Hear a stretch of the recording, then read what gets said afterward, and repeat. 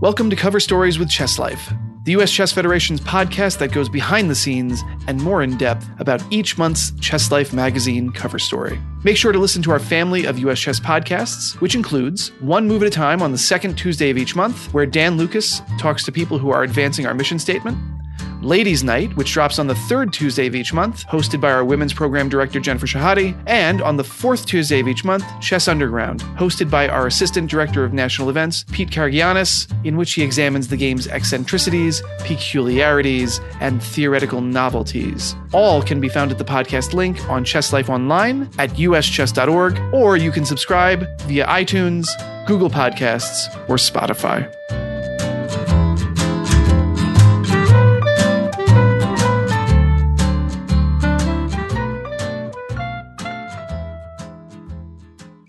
Today's guest on Cover Stories with Chess Life is one of the authors of our January cover story on the 2022 U.S. Championships. And she is also, breaking news here, starting a regular column for the magazine. She is the woman who loves penguins more than anyone, with the purple hair, WGM Tatev Abrahamian. Tatev began her chess journey at age 8 in Armenia. After winning medals in European Youth Championships, she moved to America in 2001, where her success continued. She has played in every, at least to my eye and my quick scan of ChessBase, every U.S. championship since 2004, with no small amount of success, although it must be said she's not yet succeeded in taking home the first place hardware. Tatev has also been a stalwart member of our International Olympiad teams and World Team Championship teams, including our 2022 team that competed in Chennai, India, where her teammate, WGM Gulrukhbegim Tokirjanova, who I spoke to just a few weeks ago, she reported on that in our December issue. Tatev scored 7 out of 9 to help Team USA finish in 4th place, just off the medal podium.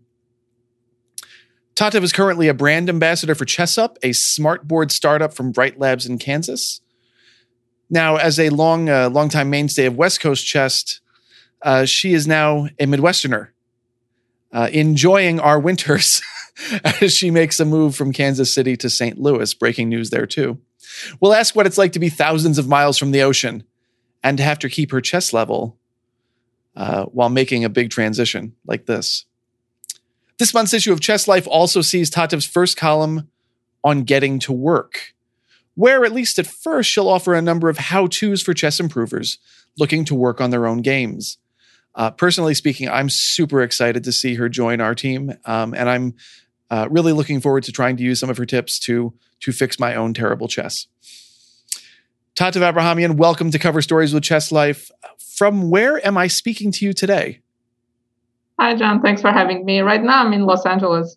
In Los Angeles. So you have escaped the Midwest winter just as it was finally getting nice. Yeah, I finally escaped. Unfortunately, I got stuck in the Midwest because of this flight cancellations and everything, but I'm happy to be back in California at least for some time. Yeah, we were just talking about this just before we started recording. You were one of the people who was on Southwest, and you're still here and you're alive, so that's good. Yeah, I think the worst is behind us. I was supposed to fly on the 24th, which is already risky, and then got canceled, moved to 25th. And I was actually lucky. I was able to reschedule my flight, and I was able to fly yesterday on the 29th. And you are up and awake and beautiful. Yeah, it's. I have to ask. So you do a fair amount of traveling. Does the 2-hour time difference make a difference to you? Yeah, actually a little bit, because it was already like 10, 11. I was starting to crash a bit. And then today I woke up kind of early. I woke up around 7. Yeah, I think as you get older, this starts to take a toll on you. Yeah, this is, even when I grew up in New York, and even it's just an hour difference. And my wife just berates me every single time because I keep telling her, oh, I'm so tired. This jet lag. And she says, John, it's an hour. I said, well, yeah, but you're younger than me. So, it does. It's easier in one direction. I forgot. I think it's easier when you go west, right? Because you have to stay up as opposed to go to bed early. So I think that's easier. I just struggle with it no matter where I go. It doesn't matter which way. Doesn't make a difference. Yeah, sometimes like I'm good with it. Sometimes I'll travel to like this 10-hour, 8-hour difference, and sometimes I just like adjust so quickly. But I remember one year I was playing this Reykjavik Open, it was like 8-hour difference, and the whole tournament I wasn't able to fall asleep until 5. So I would sleep from 5 to 1 and then play at 3 o'clock. And like the whole tournament, I just couldn't get over this jet lag. So you're talking about 8 hours from California. Yeah, I think it's 8 hours. Because I think one of the reasons so many East Coast people like the Reykjavik Open, besides it being in a beautiful place with high standards, is that it's a relatively easy flight from New York. Yeah, it's actually a 5-hour flight. I think it's like faster to fly from New York to Reykjavik than from New York to California. I think it's a quick flight. Yeah, from East Coast it's very easy, and yeah, it's like such a great tournament, great location, good conditions. One of my favorite events. That's one of my bucket list tournaments. So hopefully I'll get to play it someday. Let's talk about the U.S. Championship, because you wrote a really nice piece about the 2022 U.S. Women's Championship, won by Jennifer Yu in a ridiculously memorable playoff.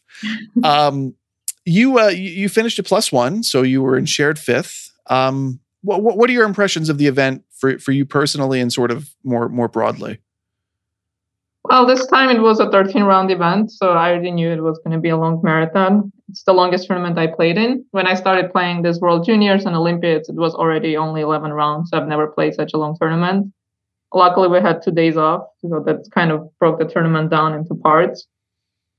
And overall, the U.S. Women's Championship has really changed over the years, because before it was just basically Anna and Irina, and sometimes I would do well and finish like second, maybe tie for first, but they would just beat everyone.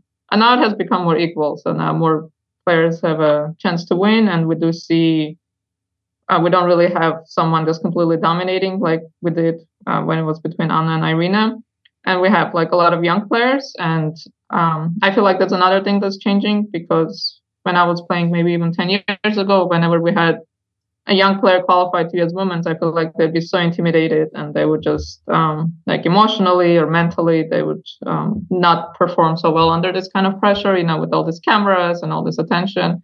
And now I feel like this younger generation, they can really fight, and they don't get as intimidated even though they're on the big stage. So I think that's one of the big differences. And of course, we do have some players missing, like our junior players. Carissa, she wasn't playing to defend her title. Annie Wang hasn't played in years. Emily also hasn't played in a couple of years. So unfortunately, we're missing some big names from our national championships. As an outsider, I was very impressed by the sort of fighting level of the games. They're in the Open Championship, sometimes it feels like there's some quick draws, and sometimes it feels like people are holding back a little bit. In the Women's Championship, it is like dog eat dog. It's does it feel that way to you, that there's a very high like fighting quotient, if that makes sense? Well, okay, so they made a rule so you can offer draws, and I think when you're especially like the higher rated you are, the easier it is to like kind of make a draw, right? Because theoretically everyone knows things, they know like how to find a repetition. And I feel like the lower you go, the harder it becomes to just kind of feel like, okay, my opponent is repeating, or my opponent's playing something equal, but like going down the drawish path. So people keep playing, and as you keep playing and making moves, like things start to happen. I think that's like the no draw rule affects our tournament way more than the Open tournament. But yeah, in general, there is a lot of fighting, and people do score a lot more points. And then I guess another part of it is when you see someone scoring a lot of points, like one year when Jennifer scored 10 out of 11, you see someone going on the streak, then you're like, okay, so if they start going on the streak, maybe it's time to try to stop them, because maybe you won't have a chance later on. Yeah. You were as you relay in the article, you were watching the playoff with some of the other participants, with Fabiano, and Maurice Ashley was there. Talk a little bit about that playoff, because I think if people didn't watch it live, it's and there's so much chess has already happened since October. It's almost like we've forgotten what a crazy playoff that was between Jennifer and Irina. Yeah, that was really intense. So actually, when I was watching the game between Anna and Irina. I thought Irina, because she was pressing, and I think Anna was under time pressure, so I thought Irina would be able to convert. And I thought there'd be no playoffs, and then we're like, okay, playoffs, and then another thing, like I didn't know the time control, so I thought Irina would be like a really heavy favorite because she has so much experience. But the time control was like 15 plus 10, and then Armageddon, and I was like, okay, so now it becomes more equal because as the time goes lower, then the probability of something crazy happening goes higher, so then it becomes 50-50. Yeah, so it was me, Fabiano, Begim, and Maurice, and we're just sitting right outside like the commentary room, so we could hear Christian talking, but we're also, so we're actually watching it live because there was a delay. So we're just watching it live, and Maurice is like in this commentator mode. So he's just like, okay, like, Irina needs to do this, and Jennifer, okay, she's doing a good job. She's taking Irina out of her comfort zone. And we're watching this first game, and in the first game, Jennifer wins. So we're like, okay. So she wins, and there's nothing at stake for us, but it's exciting to watch a playoff because you're a chess player and you're watching something exciting, and you just kind of get invested in it, and then we're kind of like, okay, let's figure out, like, before even the playoffs, we're like, let's see, okay, who's the favorite, who's going to win, and was there any betting? Was anybody sort of laying odds or no comment? No, we weren't betting, but they after the final round, Christian and Fabiano, they recorded a podcast. Actually, they did a live, so they were talking about it. So originally, I said I thought Irina was like a heavy favorite, and then once I found out the time control, I was like, okay, it's closer to 50-50.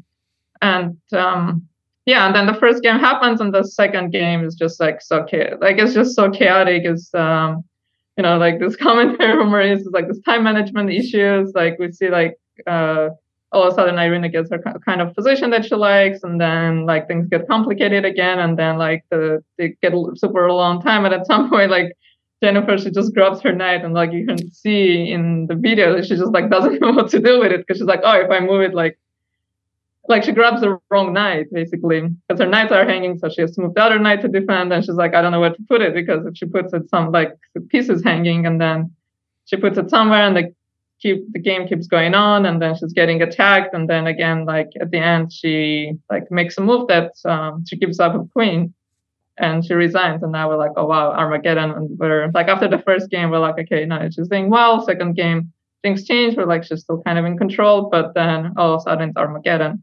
And actually I was actually trying to think back when is the last time we saw an Armageddon in the women's championship, and I couldn't remember it because I have played in playoffs, and I had an Armageddon game, but it was when it was 3 players, and I played an Armageddon against Anna, and that allowed me to go to the next stage and play against Irina. But I don't remember the last time the U.S. women's title was decided in Armageddon. I think maybe it was the infamous Anna and Irina game. I was wondering if that was it. Yeah.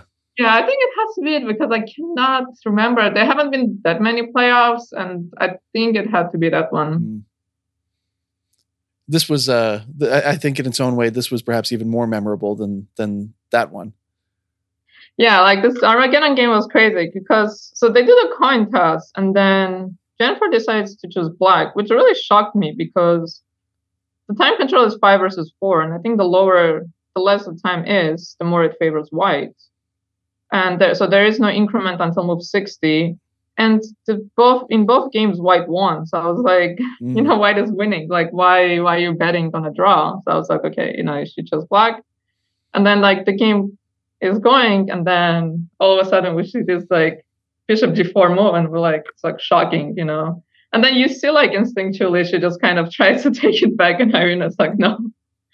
And it's not like she's trying to cheat or anything, it's just kind of like in the moment, like sometimes things like don't really register in your brain, like you don't really understand what's going on, and that like I just hung a piece, and sometimes I don't know, I think it's just like the adrenaline and like the tiredness and everything, and so she has to play this move, and then we're like, okay, this is over, and you can see her disappointment, and like just like everything is on the video, everything is in coverage, so like you see these emotions. But then she's like, you know what? I'm just going to keep playing. And like later, she also said like she never thought of resigning because I can resign now or I can resign like in 10 more minutes. What's the difference? And then we kind of tune out, and then we're like, come on, like how could this happen? Like this happened in her game against Irina. She hung a bishop there, and now she's hanging another bishop. And then all of a sudden, like, we're just talking, and then we tune back in, and then this bishop h2 happens, and then we're like, oh, that's a chance, because even though Irina is clearly winning, but now things are complicated. And also Irina was starting to get behind on the clock, even though she started up a minute. So and all of a sudden things get complicated, and then game keeps going. And everyone with experience knows if you're losing, if your position is bad, the longer the game goes on, the more chances you get, because it's like a decision making for your opponent. And you're losing, so it doesn't matter if you lose now or 10 moves later. And but every move is like a decision for your opponent and an opportunity to make a mistake. So whenever you're in a bad position, if you can just keep the game going, it just increases your chances of saving your game so much. Yeah, and then this game keeps going, and then Irina is getting lower and lower in time, and all of a sudden, Jennifer starts checking, and then Irina goes, was it King G1 to G2 or King G2 to G1? She leaves her king under attack. Yep. So this was the second incident in the game. So the arbiter is called in. They give Jennifer more time, but now Irina has to make some moves, and she has seconds on the clock, and we know she's not going to make it. So she just runs out of time, and that's how the title was decided.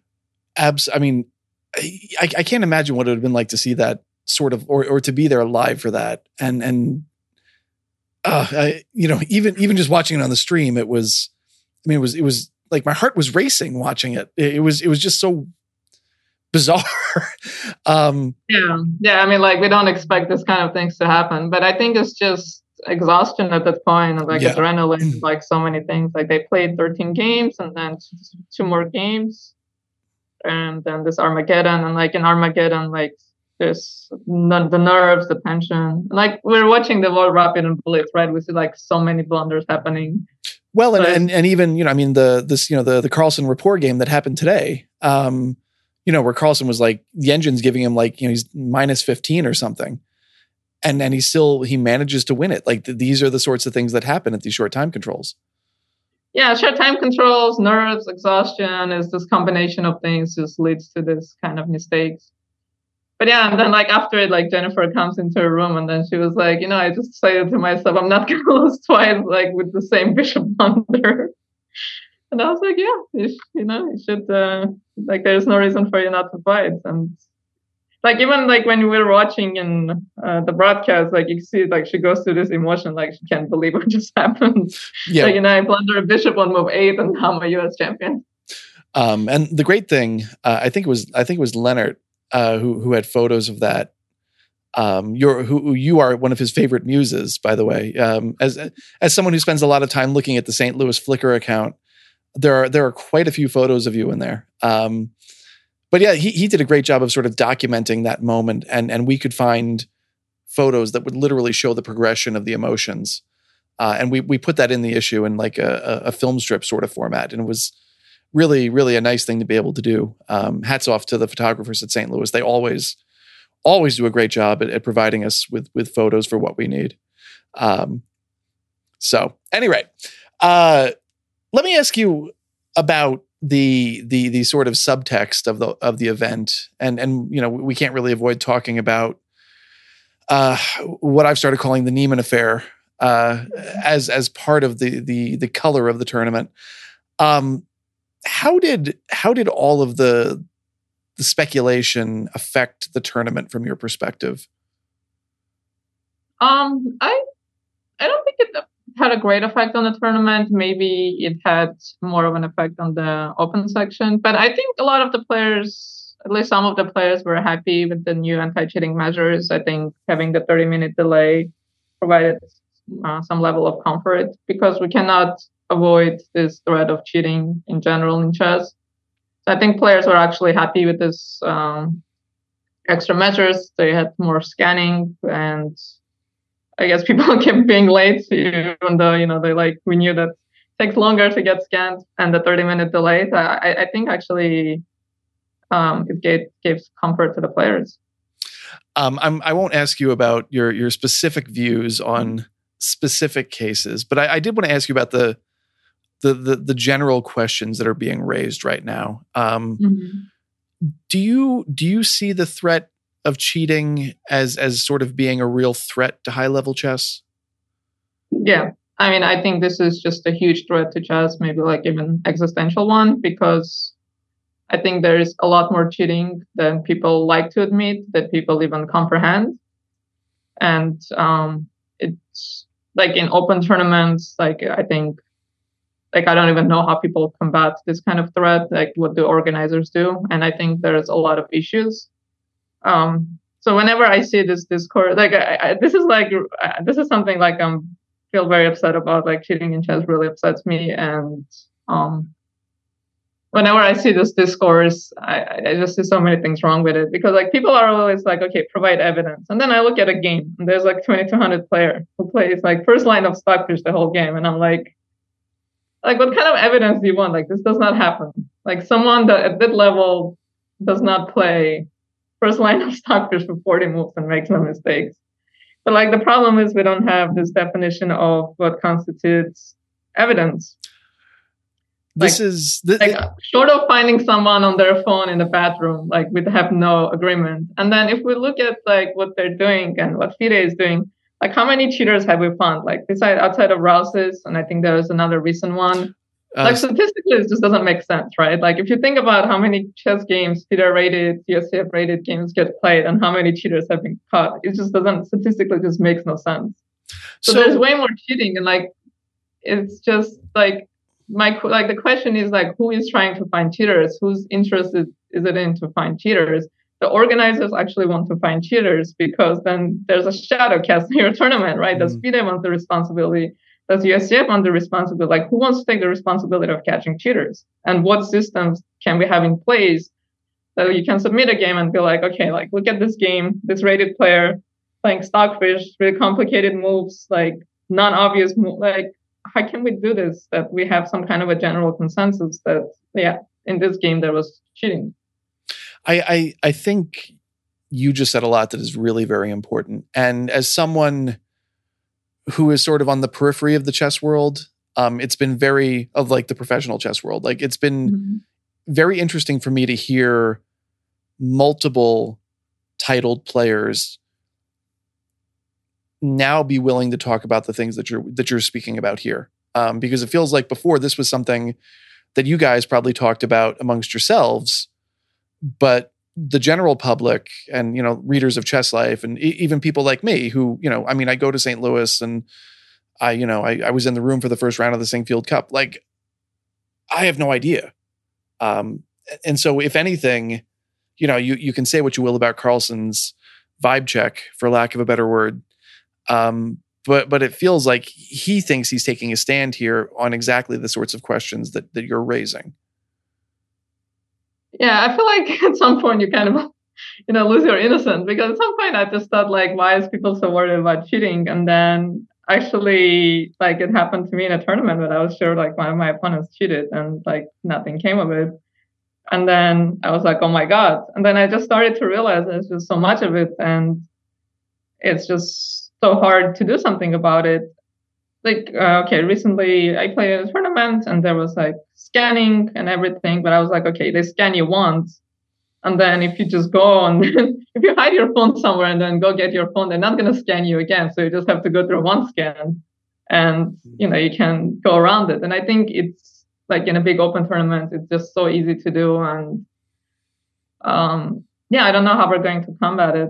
And I didn't know how the top, I mean, being on the US team, like we're so lucky because we have access to so many great players because there's so many top players on the US team. So, you know, we can talk about them, like these issues. And like, I actually didn't realize what a big issue this was for top players, but this is the problem, right? If someone really strong figures out how to cheat, and how to get away with it, it's going to be such a huge problem. Because when I look at like someone 2,300 cheating, it's just kind of obvious because, at least from my point of view, if you're 2,200 and you get a +3/+4 position, and then you start playing on your own, chances are you're going to make a mistake.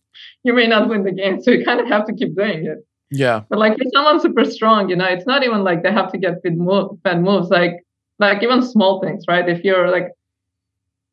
a really strong player is told like, oh, there's something to look for in the position, like instantly they find it.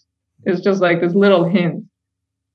So yeah, this is, I think, huge issue. And like even in open tournaments, like I don't understand. Like I don't know what needs to be done, but I think this is a huge issue, and it happens way more often than people admit or want to admit. And sometimes when I hear this discourse, like when I open Twitter and I see people talking about it, and like part of me is like, okay, you're not qualified to be talking about this topic, like just stop. Because if like there are people who are just like so passionate about it, and in my mind I'm like, if I showed you a game by 2000, 2200, 2400 and engine, like there you cannot tell the difference. So like why is there so much noise, and so much of it is just so irrelevant to like the actual discourse? Well, I'm interested to hear you say these things. And I think this is going to be a conversation that I mean, I think this is the conversation in the chess world for the next couple of years. So, I mean, I know USCF has some policies in place, and when people are referred to the ethics committee, normally their names aren't publicized, but I know there have been punishments handed down. But I mean, maybe it's where we have to name names. I don't know. I don't know what the answer is, but it's really interesting, and it's troubling to hear you talk about it in this way as sort of an existential threat to the game we love. Yeah, that's a bit of a downer. Yeah, I mean, but like it's real, we cannot ignore it, and it's tempting. Yeah. Like if you're, and like I've seen, like I've had incidents with my students, and I just like, okay, they're kids, they're not like top level players. It was COVID, it was online, like it was a hard time, like mentally, like so many temptations, like, I can try to like kind of work through it, but it's just, especially online tournaments, it's just so easy to do. And it can, once it starts happening in like over the board tournaments, then like, what are we going to do? Yeah. All bets are off at that point. I mean, it does happen not once it starts happening, it does happen in over tournaments. And it's like, I mean, again, like statistically, if we like intellectually think about this, what is the likelihood that in all these years there's been I forgot that French guy who was like very public case. Sebastian, the GM's in the Olympiad. It's not it's not Sebastian. I can't remember his name, but that was 2010 Olympiad, right? And then we had Rouses, and then there's this recent case. So we had like the Belgian IM, the past 12 years. So you're telling me like in the past 12 years we had 3 people who cheated? I mean, it just doesn't make sense, right? Yeah.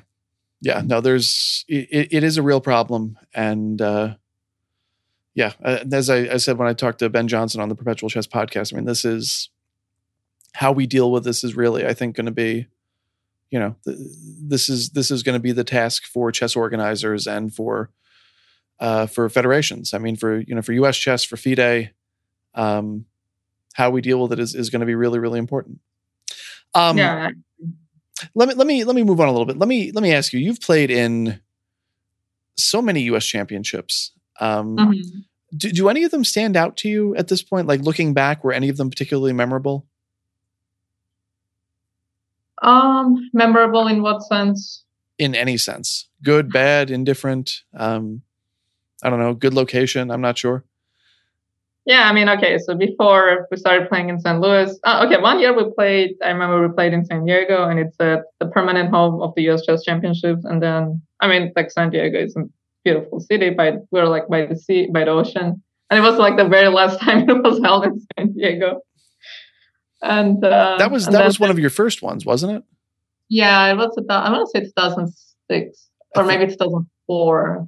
I mean, there was some kind of there've been some experiments, especially with US women's, because it was like a qualifier. So it was like round robin, and then it was a mixed event where the highest scoring women won the title, which like, I understand like it's probably better for the women to be playing in this mixed event and playing with stronger players, but you cannot determine a winner in such a way that, it depends on the last round pairings. Like one of them is leading and then plays a GM, loses. The other one is half point behind, but like plays someone like 2300, wins, and then wins the title.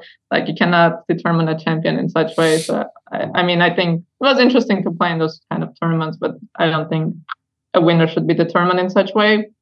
And then the U.S. Championship. And then the U.S. Championship moved to Oklahoma. There's not a lot of sponsorship. But then once we started playing in the St. Louis, of course, it was a well-organized event and really high prize funds. I think this year's will be very memorable, even though it wasn't a very good event for me. But I don't think I will ever forget this playoff. And for me personally, I think 2019 was one of my best performances. I started with half out of 2, and then I had a really nice comeback. And 2016 also memorable for me, but for a very painful reason, because I was just leading for some of the tournament at least, and then like I just completely choked in the last round and didn't get the title. So I mean, that always that one I cannot forget. I wanted to ask you about 2021 because you made a big change in that tournament. So you have been famously an E4 player. Mm-hmm. And then all of a sudden you busted out closed openings like knight F3 and people thought it was a transmission issue. So what was the reasoning behind making that biggest switch, especially at the US Championship at such a high level event? Well, I mean, I was 0 out of 2 and like, there's really no coming back from 0 out of 2. I mean, okay, last year I had half out of 2. That's not that much of a difference, but also my play was really bad. And it was also a difficult time for me because I had started just working a full-time job. Also, there's something personal. And I was actually at some point contemplating of dropping out of the US Championship, but ultimately decided to play. So yeah, I started 0 out of 2. And first game I lost to Begim, and I literally have made in like 4 moves, and then my brain just completely shuts down, and then somehow I lose. Then I lost like to Carissa, she just completely crushes me. So at that point, like the level of my game is just all over the place. Yeah, and at that time, my coach, who was helping me during the tournament, he was like, "Okay, tomorrow, like no more preparation, just play knight F3, try to play freely." And in that tournament, I actually experimented with some other openings. I played 1d4 against Ashrita, and I kind of started varying my repertoire a bit. And also, I think it's a bit of a reflection of the current state of chess, because it used to be that, you had to know, like, prepare your openings really well and just in general. But now, like, we see that everything is basically playable. If you look up any openings, you would see, like, top grandmasters, they just play everything. So much chess gets to be played and so many things get to be played. I think you can play your openings a little more freely now. You can either try to prepare something and then get a playable position and just play some like knight F3, B3, or like some kind of a system and get a playable position.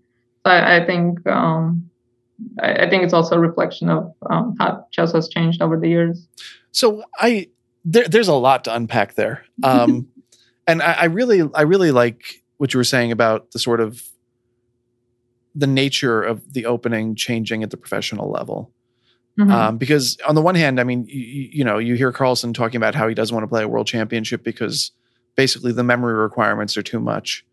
But that might be a different beast entirely, I guess. That, on a normal professional player level, there's just too much to memorize and too much to do, even in a closed event, and so you can play more freely. But I'm really surprised to hear you say that basically you were just sort of like spitballing it. You were like, had you done preparation in those openings, or were you really just sort of going out there and just winging it? No, I mean, we did look at something in knight F3, and like, over the years, like different coaches have told me, like play something, and like if you, I think it's harder to do now because there's so much preparation has been done in license. Like if you don't know something, just figure it out over the board. Which if you're playing something sharp, of course, it's risky. But this is something like coaches have told me over the years. Another good advice I've had from coaches, if you forget your lines, don't try to memorize it, just start calculating it. Because when you start memorizing it, then you half memorize it, because at some point you get too frustrated. And then you're just like, oh yeah, this looks familiar. You play something, it's just completely wrong. No, I had some preparation done when I played one. Like the thing about my opponents is also in this tournament, they also, we're not like this super versatile 25, 2600 level players. So everyone kind of has their systems. So if you surprise your opponent, it's not like I go 1d4 and my opponent is a Nimzo player all of a sudden, they're going to go like, okay, I'm going to play the King's Indian for the first time in my life. I'll probably play something in their preparation and okay, I'm a Nimzo player myself, like against Ashrita. I played d4. She's a Nimzo player. I'm a Nimzo player. And I was like, okay, she's going to play something. It will look familiar and we'll play. She played some theoretical line I wasn't very familiar with, but then she messed up. I got a good position. Ultimately, I didn't win, but it's also kind of nice. And especially now that I've been thinking about my chess and sometimes, because I just play things so consistently, it does feel like I started getting bored. I was talking to another player about this and she was also like, yeah, I switched from e4 to d4 because I was starting to get bored. I played the same line and I'm like, I have to play this again. So I think, especially now, it's so much easy to experiment with openings. And this is very different from what I was taught when I was growing up. It's like, you learn your systems, you learn them really well, and then you play them. And, like we all, like I say in my column, like we all have to adjust to this the new ways that chess is being played. That is a great segue. You're like a professional. Sorry, I just did the work for you. I can't tell you how much I appreciate it. Let's talk about the column because I think we just got a really good sample of what you specifically bring to this project. We have some really great authors doing columns for us or writing for us. But you are an active player on a very high level, playing internationally for the US, doing, preparation on a very high level with coaches, but also, playing Swisses and playing in norm events and trying to work on your own chess. So what are the sorts of things that you're hoping to talk about in the column? Like what can readers look forward to? So like one of the things, it's also like the first column I wrote, it was also like my own reflection of my own chess. And as a chess coach and, someone who's been in the chess world for so long and talked to players of different levels, things that I read, things that I see, it's like a lot of people just don't know how to study chess. And there's just so much information out there. And I've had this with my students too. Like sometimes I do a lesson and they show me a game and they played something and I'm like, where are you playing? And they're like, I've seen a video on this. And I'm like, whose video? I'm like, I don't know. I saw it on YouTube. So, and, they're kids, so they cannot really differentiate what's entertainment, what's educational, what's for their level, what's not for their level. So I think there's this like sea of information and like kind of have to navigate through it because there's just so much stuff. There's like books and there's courses and there's videos and there's so many streams. There's just so much. And I think it's very hard for people to kind of like break it down and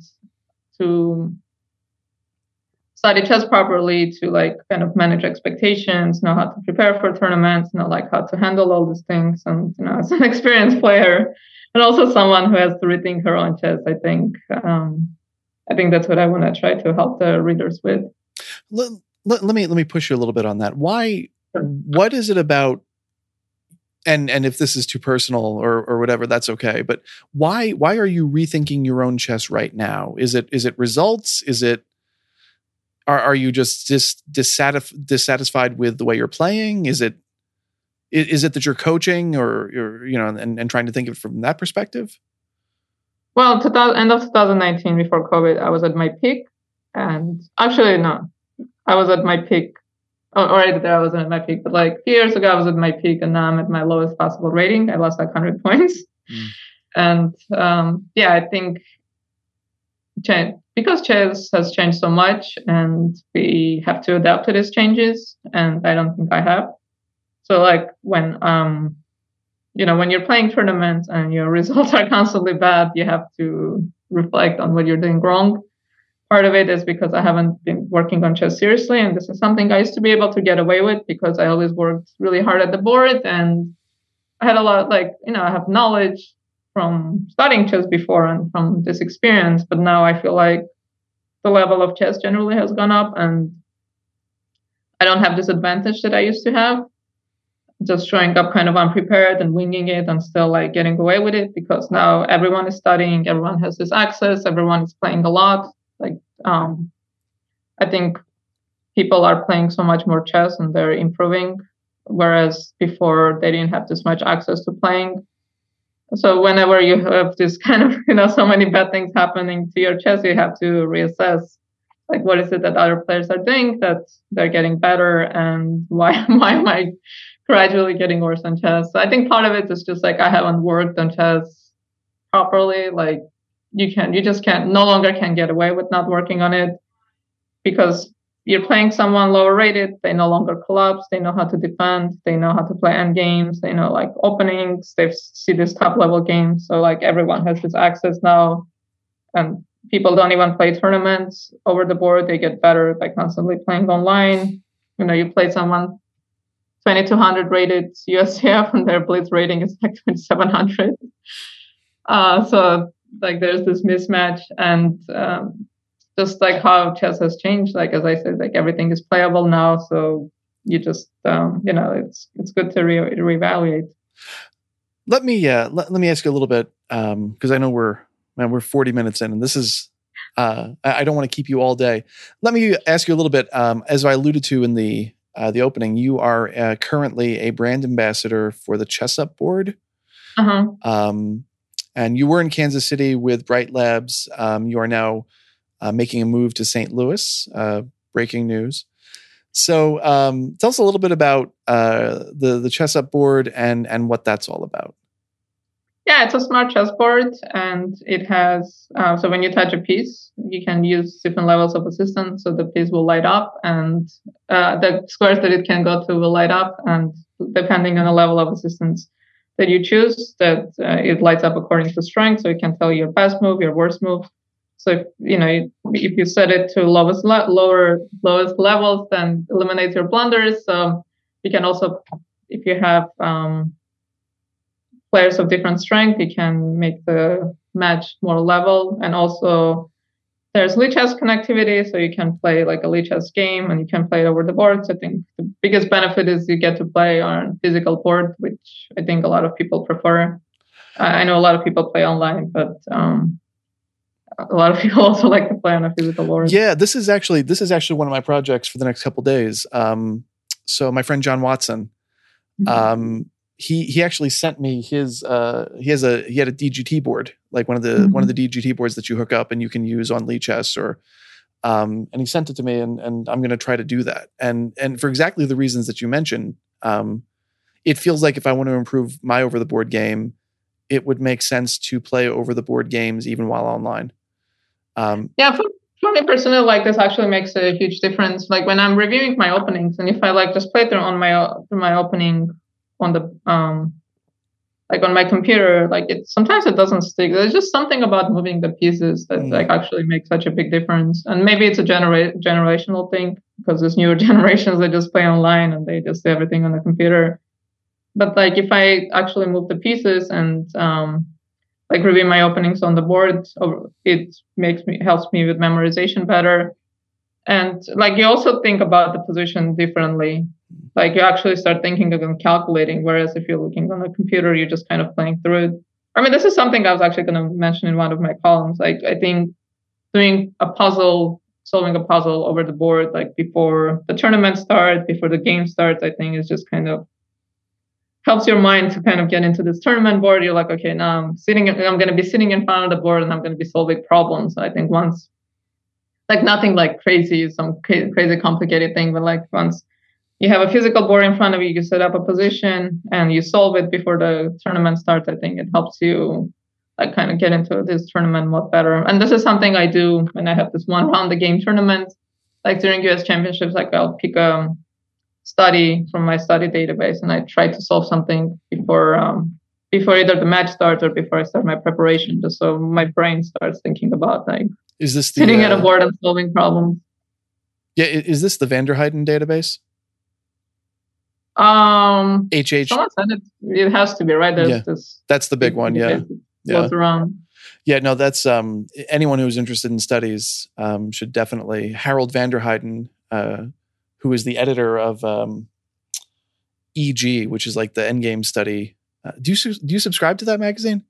No. I'll send you a link afterwards. You might want to consider it if you're into studies. It's like you'll every 3 months you get a little magazine like with like 80 studies in it from all over the world. And Karsten Mueller has a column in it about like studies for practical players. It's really, really nice.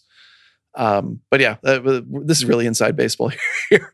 I love solving studies. They're just, I think when you do too many of them constantly, then sometimes like you look at a position, you try to find like weird things in a position that don't exist. But I think for creativity and like for calculation, they are so helpful. And I just love doing them. All right. See, we got a tip here for everyone. Do some endgame studies and it'll perk up your chess. All right, so let me ask you a little bit about the Olympiad. I know we talked about it some. What we every couple of years the Olympiad comes around and we hear about it, but I mean, so few people get to go and even fewer people get to play. What is it like to be in that situation and playing for your country?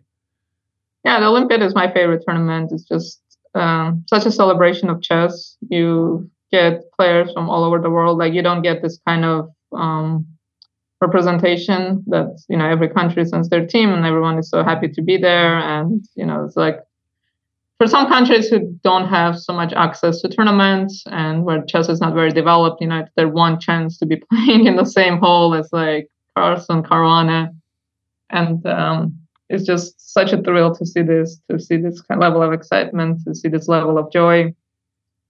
And it's just like, yeah, like every time I get invited, it's just like such a big honor to be in this environment. And like our women's team, I feel like it's just the same thing for us over and over. Like every year we perform really well, but we always come up short. And this is another thing that we need to think about. And actually in 2020, there was talked to St. Louis Chess Club, and they, like in the beginning of 2020, we had an email that we were invited. Our team was invited. They said like dates because they have this classic tournament. So they're going to invite our team and do like a Scheveningen tournament. We're going to play like other 5 or 6 players. And the way Scheveningen works, it's like you have 6 players on one team, 6 players on the other team. Like everyone, like every member of your team plays every member of the other team. So we're going to get like this practice tournament that's against like probably like 2,500 average. And then we're going to have a training session. But then COVID happened, none of this happened. And I think this is something that our team really needs so we can finally medal, because every year, like 2018, we played all the top boards. We played China, we played Ukraine, we're doing so well. And then we lost, we didn't medal. This year, we didn't start so well, but at the end, we just completely crushed this Indian team, like 3-1, completely one-sided match. Like they never had a chance in this match. Just such a nice win for us. We cruised, but because of our poor start, we didn't medal. And, like every year, like going to this Olympiad and fighting hard and coming up short, it's also a bit disappointing. I have to ask, is the Bermuda party everything it's cracked up to be? Yeah, I mean, it's just really nice because like literally everyone goes there. Like I read that Sokolov like forbade the Uzbek team. Yeah, I saw that in the New Chess article. Yeah. It was funny because like, we went like our team, there's like other players too. And then like Caruana is just like constantly people are like, can I take a photo with you? Can I take a photo with you? At some point he was like, I can't take this anymore. Because like for a lot of players, like again, for us, we're spoiled because we got to the Olympiad and like we have breakfast with like Levon and Fabiano like every morning. And then in the evening, we have dinner together with teams. And then we talked about this game. For a lot of players, they're like, oh my God, I'm in the same hole as like Caruana. And then Magnus showed up, and then you see like, it's a party. And then like Magnus shows up, he goes to the bar, and then there's like people like swarm towards the bar. Yeah. And it just like gets completely crowded. Everyone's like taking photos and videos. See, it's funny because I was just reading, at the Rapid and Blitz, I guess Magnus is like the only player who has a separate room he can go to. And there was some griping about this because apparently he has access to a phone in there, and you can't really, there's no ability to prepare at the Rapid and Blitz, but people were saying, oh, he's preparing. But if you think about how he must be mobbed, like I can totally understand why he would need to have a separate space to escape. Because the photos coming out of Chennai of Magnus being surrounded were just, I mean, he was like a rock star. Yeah. Yeah, especially chess is India is such a chess country, so it was like really great to finally, for chess to get this kind of coverage and this kind of respect, because chess is just so respected in India. And in Armenia, where I come from, like chess has the same kind of level of respect. So for me, it's like normal to see it. But I feel like this was on another level. There was so much media, and when you're like, because we're playing, there's like usually 2 playing halls for the Olympiad, like top 20 or whatever teams playing one room, and then the rest of the teams playing like a different playing hall. So we're always in the same like hall as like the Norwegian team. And whenever like Magnus walks in, like you can kind of feel like a shift of energy, because like all of a sudden like everyone starts going like towards that board, and you're like, okay, Magnus must be here, because like all the energy is like shifting towards him. Like, yeah, he definitely has a presence that some kind of vibe to him that's people also find attractive. Yeah, it's definitely check out the live stream or the recorded live stream or some of the photos from the event, because it's Todd, you're absolutely right. It was fascinating to watch even from afar. Let me ask about future plans, because you are right now you're enjoying your holiday in sunny California, but you will be coming back to the Midwest and coming to St. Louis, making the move there. What are future plans for you? Do you expect to play a lot? Are you going to be coaching? You're going to be writing for us, of course. Yeah, I was about to say, writing my column. But so what do the next couple of years look like for you? Actually, I don't know. This is a bit of a period of uncertainty for me. I don't really have anything set. I don't have any plans. I do want to work on my chess a bit more, and I think St. Louis is a good place for it. There's just so many chess players, so many opportunities to work with others and play over the board. And one thing that online chess has helped us with is made chess more accessible, but chess is still, over the board is still very concentrated right now in St. Louis. Unfortunately, like when I was younger, there's so much more chess in Southern California, so many more tournaments, grandmasters playing. Unfortunately, this no longer exists. I think being in St. Louis in that regard will be good for me.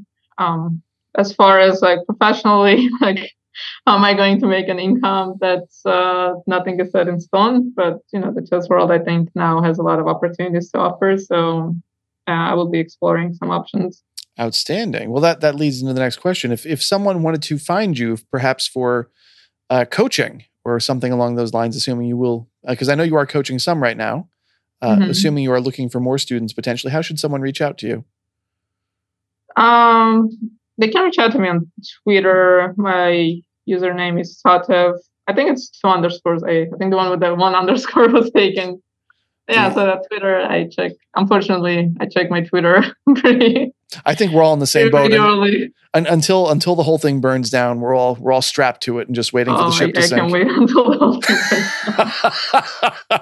Yeah, this is the love-hate relation, and it's funny because you certainly had a name, like a name in chess before, but I mean, I have to say, like I feel like my career, so to speak, with US Chess, and also like Twitter helped a lot with that.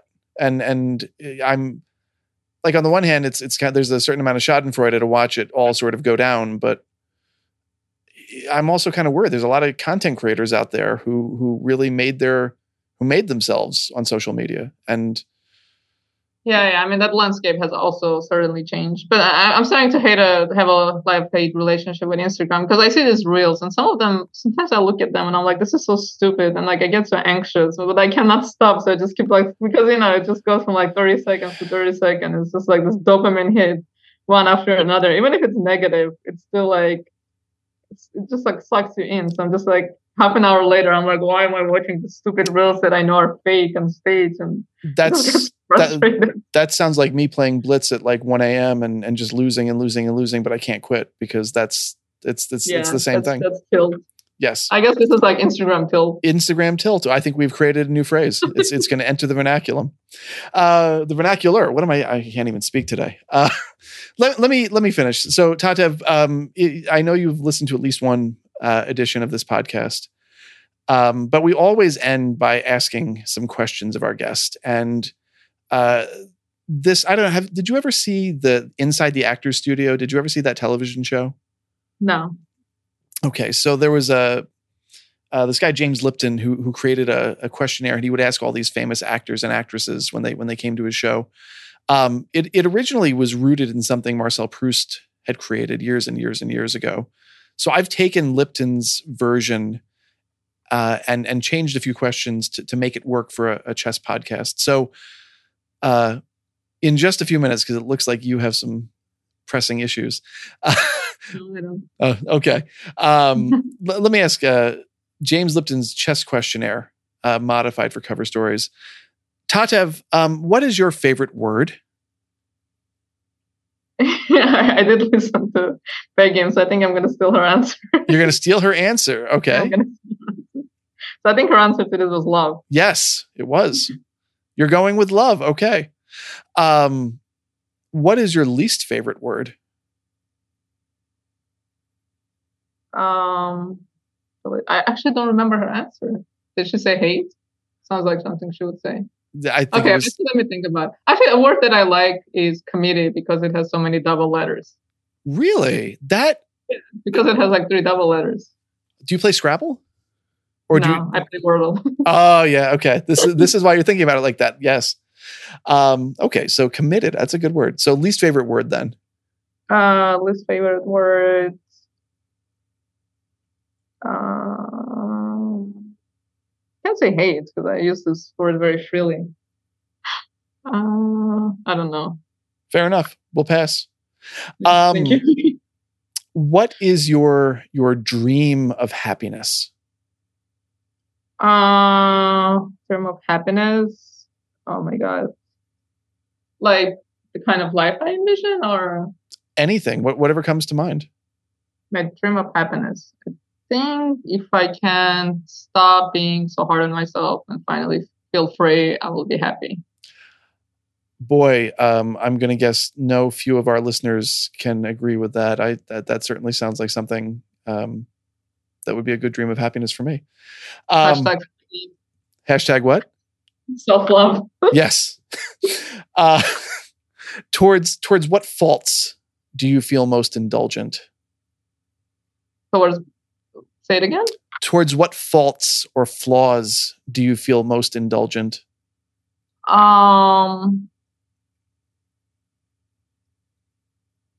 Maybe like binging. Be it social media or like anything that's wasteful. Any TV shows? Have you binged any TV shows recently?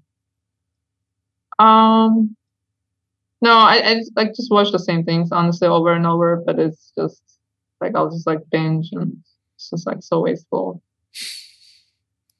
Who would you like to see on a new banknote? Wow, I never thought of this. I have to think about who do I like. It's like such a short list.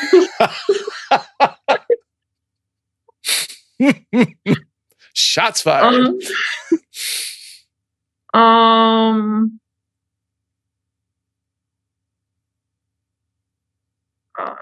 Say like honestly, I don't care. Oh, how about a chess player? Let's go with a chess player. Oh, not Fischer. Who's a good American chess player that we like? See, in Armenian banknotes, we actually have the Grand Petrosyan on a banknote. Yeah, a chess player. I can think of who. I think that'd be good for us. I'm really failing at this question. That's right? Okay. Hey, it's still early out there. I'm with you. Don't worry about it. What opening do you love? And tell me it's the French. It's not. The French has caused me so much pain. But yet we keep doing it to ourselves. I mean, I know. I'm as I mentioned, my friend John Watson, he, I learned the French, some of the French from him. I won't give him the full blame for all of my flaws. But I mean, I keep banging my head against it, and it feels like you do too. What is it about us French players? It's, we just enjoy pain. We're masochists. That is probably the clear, and that should be in the book. That if you're a masochist, you will like this opening. No, the opening that I actually love is I don't know, in E4, E5, knight F3, knight C6, D4, E, C3. Like the Scottish Gambit or the Scotch Gambit. Yeah. Why do you love that? I used to play this as a kid. It was just like so fun to play. And if your opponent just takes your pawns, you get these bishops aiming at the king, and like the aesthetic of it. That sounds like it might be a nice column for Chess Life, like how to play that and why you should do it as a young player. Why you shouldn't. Either or. I actually played it when I was like 22, 2300 level player. I mean, okay, now you cannot get away with things, right? Someone will turn on the engine will tell you what to do. But I used to play it, and I've had some nice games with it because people would be scared to take all the pawns. Would you still play it in Blitz? Yeah, I play it sometimes in Blitz. Sometimes I have nice wins. Actually, this might be one of the openings that maybe the engine says it's like slightly worse for white and it's playable. It's actually interesting to look at it. Like, that's the thing. It's like really interesting to look at things with these newer engines because the assessment is so different. Yeah. Well, again, I think we have another column topic. What opening do you hate? The French. Yeah. The opening that I hate.